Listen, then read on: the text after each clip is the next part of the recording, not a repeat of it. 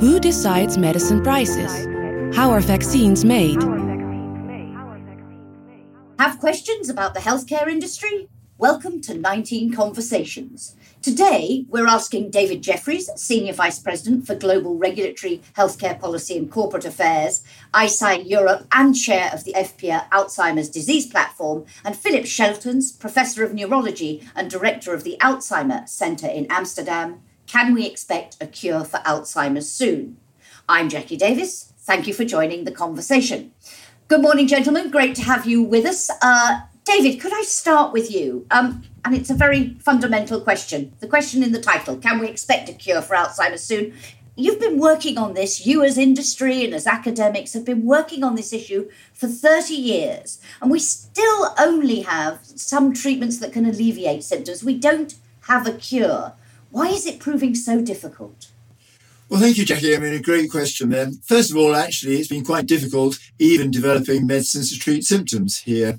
I think we have to recognise that this is a very complex area. We're still discovering more about the pathophysiology. It's not quite as simple as when we have a receptor, which we talk about having a druggable target. There isn't one receptor here.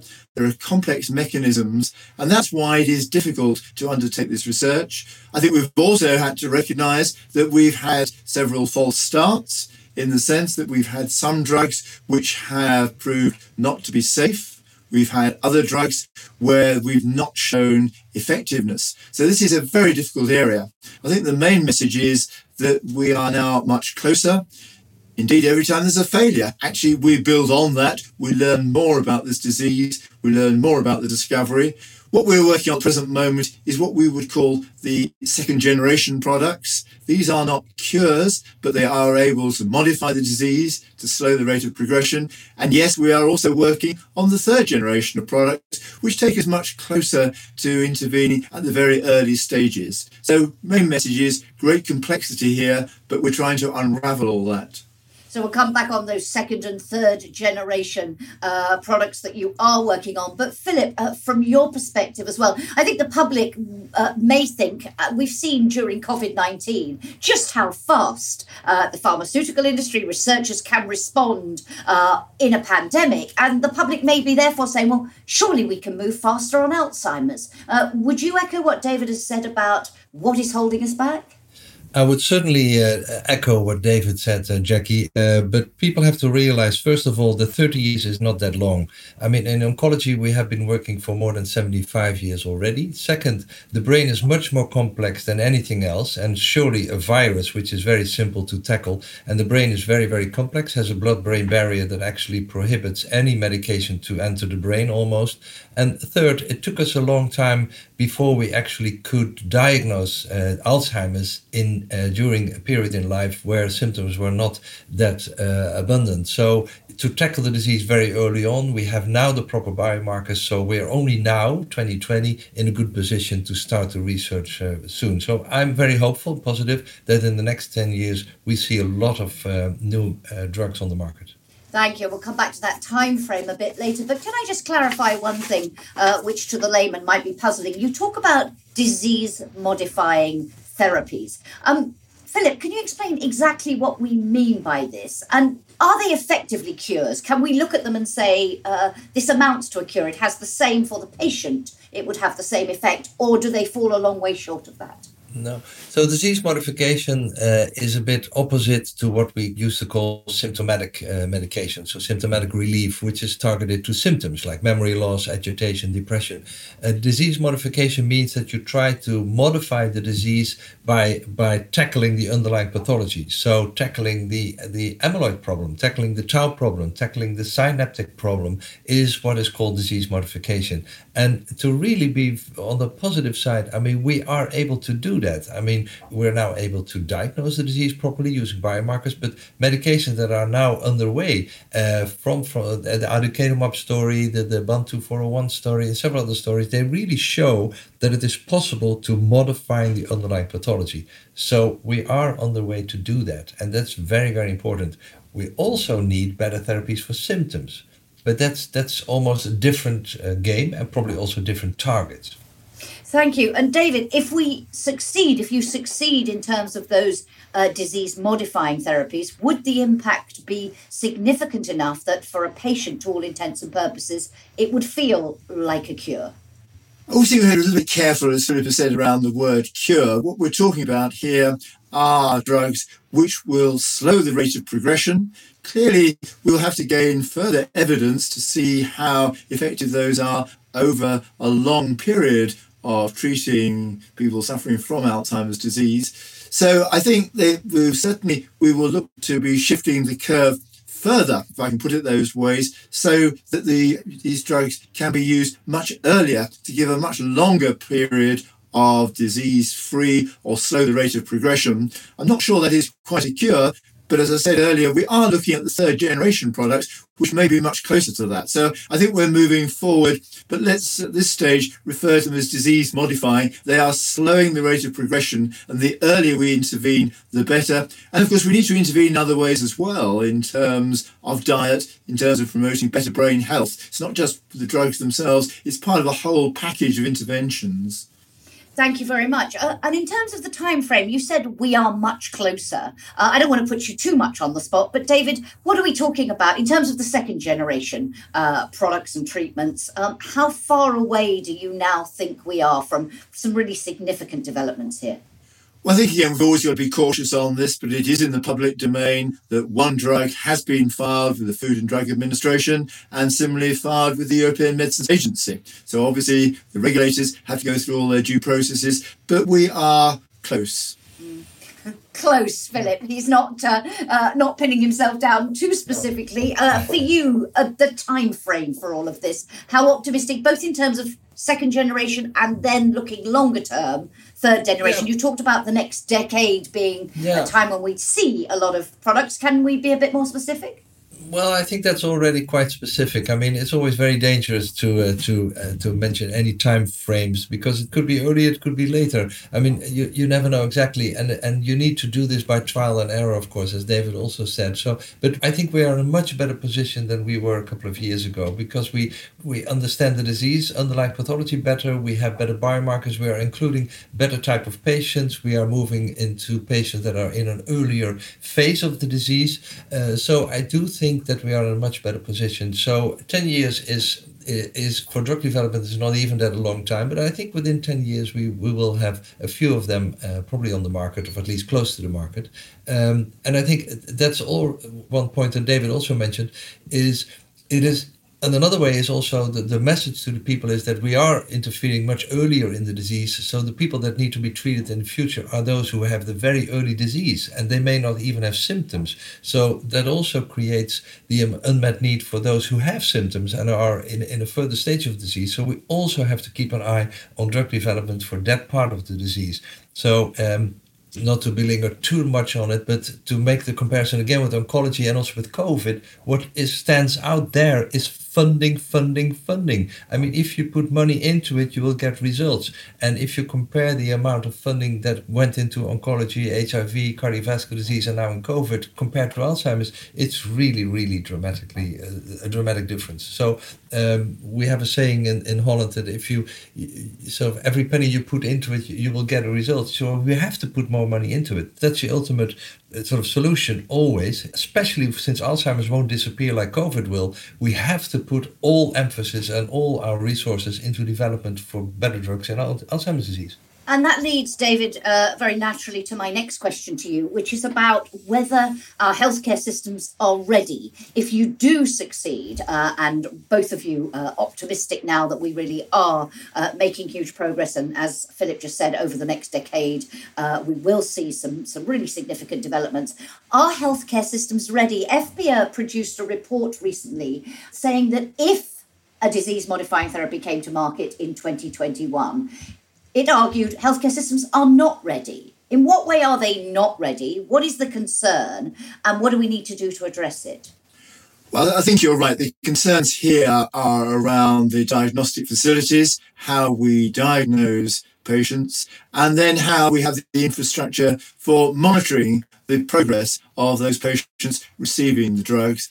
There are also issues around the administration, because remember, these drugs will have to be given, we call them parenterally, by injection, by infusion, and that does mean extra skills to be available. Although that said, I think what we've seen with home treatments as a result of the COVID pandemic, we've actually seen quite a lot of movement on that. So I think that's been one of the upsides from the terrible pandemic. But yes, there's a lot of work that needs to be done here, putting the infrastructure in place in terms of dementia hubs, in terms of the diagnostics, and then the monitoring. So Philip, from your point of view, these challenges in terms of moving from approval into widespread clinical use, I mean, generally this is a discussion within healthcare systems about how ready they are to take up innovations in any area of medicine. But in this particular area, what do you see as the key challenge? Well, I think that's absolutely true. I think some countries may be more prepared than others, but in general, they are unprepared for such a difference in treating a disease like Alzheimer's. So first of all, everybody from the GP to the specialist have to realize, so this is a real disease that we tackle like we do any other disease. And there are therapies now that are given by infusion, and you have to monitor these patients by MRI, etc. So if we do this on a large scale, healthcare systems will just collapse. So we have to do this very gently and diligently, and we have to start with small groups, with expert centers, and gradually expand on that. Because if you would just put it on the market like this and let everybody use it, it will not work, and it will actually backfire to the industry as well, because then people will realize that this just isn't workable. But presumably we shouldn't wait for these therapies to be ready to come to market. That work needs to be done now. No. Exactly. So I'm talking to my government and say, well, wait until a couple of some months or years from now, there will be something that will be approved by the EMA. You have to get ready now. And that's what I try to persuade our government, and every other government should do it now. Try to prepare now for the things that are coming. Because if the first drug won't be registered or approved, the second one will. So it will come. And there will be a time that we are treating our patients differently. And David, in terms of who needs to do what, Philip, they're talking about the message he has for governments and that he's trying to deliver to them all the time.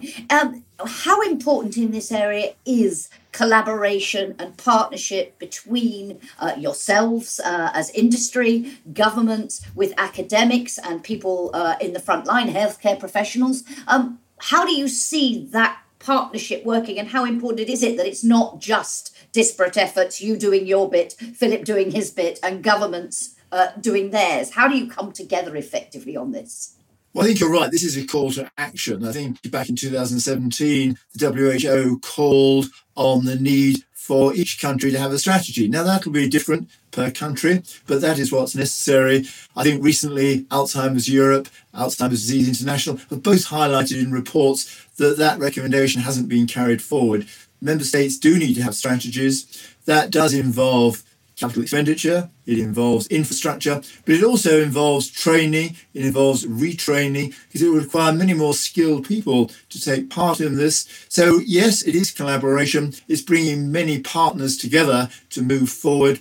And this, I think, isn't just about being prepared for the new drugs, but it's also having more infrastructure to promote better brain health and so on and so forth. So it is part of what we might even call an ecosystem moving forward.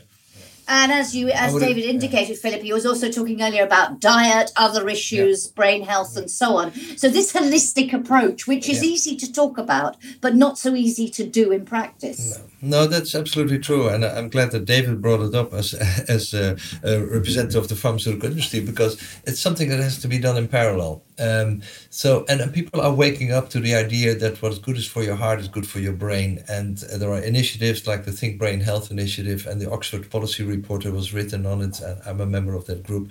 I think here again, a call to action for governments, but also to physicians to promote a healthy lifestyle in order to perhaps delay the onset of dementia syndromes in general. That has to go in parallel with therapies like that we're just discussing. And I think there a lot of work needs to be done. Also on the side of research, because not of all these interventions have proven to be efficacious. I mean, we think it is all good for your brain, but we don't know exactly. So what kind of diet, how much sort of exercise do you really need to do, especially if people already exercise, and for what kind of people? So it all needs to become more personalized.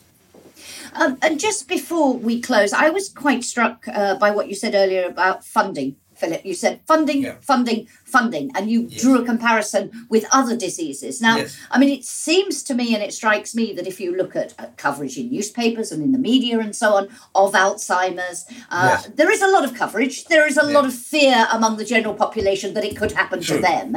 And yet, from what you're suggesting, less allocation of resource to this issue. Why do you think that is? And why is it so important from your perspective that we act on this now? Well, well, we have to, because the time is ticking and the clock is sort of, it's 5 to 12, as we say. I mean, if we don't invest now, there will be a healthcare crisis anyway by a huge amount of new patients, and the healthcare system just can't take care of that. I mean, we need people to take care of people with dementia. The big difference between people with dementia and people with oncology or any other condition is that people become sort of dependent on others. So it is a costly disease by itself, and you have to invest in research, starting from academia and biotech industry and then big pharma.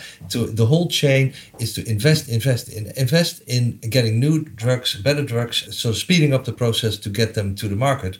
And that is possible, as we see with COVID. It is all a matter of attention and putting your money where the attention needs to go. And that hasn't happened. If you look at the budgets for NIH, they're very open on it, on oncology and HIV, for instance, it's roughly 20 times higher than there is expenditure in Alzheimer's disease. The amount of researchers working in this field is much smaller than it is in oncology and other fields. So it is a question of mass, it's a question of funding, and that needs to change. And I see it changing now. I see countries like the UK, like Germany, like the Netherlands, things are changing, but it still is not up to the mark where oncology is. And David, given the devastating impact that this disease has on patients, on their families, on carers, why do you think it is? Industry's been working on this, is committed to finding solutions, and you've both indicated your optimism that you're making really significant progress now, but yet this lack of attention at government level, this lack of more public funding. And why do you think it is? And what would you say to policymakers to convince them that they really do need to do more in this area? Well, I think it's always very difficult for people in policy. There are just so many demands on the healthcare systems. But I think this has shown that now is the right time. Perhaps it's a little bit late, but it's never too late. I think my main message would be what my old mother used to say to me is, don't put off till tomorrow what you can do today. I think we now are at that point. I think since even we issued our report from FPIA, we've now seen, as a result of the COVID pandemic, the EU for Health programme, the initiatives. So I think health is very much more to the fore. And if we look at it, public health is now very much more to the centre than it was 9 months ago. So I think that everything has had a wake-up call in health. So I'm optimistic. I think governments are responding. I think they will respond and recognise, as you say, this is a terrible condition. And we now are at the time where we need to come together and move forward. So I'm optimistic that this will happen. So a great moment of opportunity. We just need to seize it. Gentlemen, thank you so much for joining our conversation today. And thank you to you for listening to 19 Conversations. If you like this podcast, please click on the subscribe button to be the first to know when we release our next episode. And please leave a rating and review. And until our next episode, we'd invite you to join the conversation on Twitter using the hashtag #QuestionsInspireSolutions. Goodbye. Goodbye.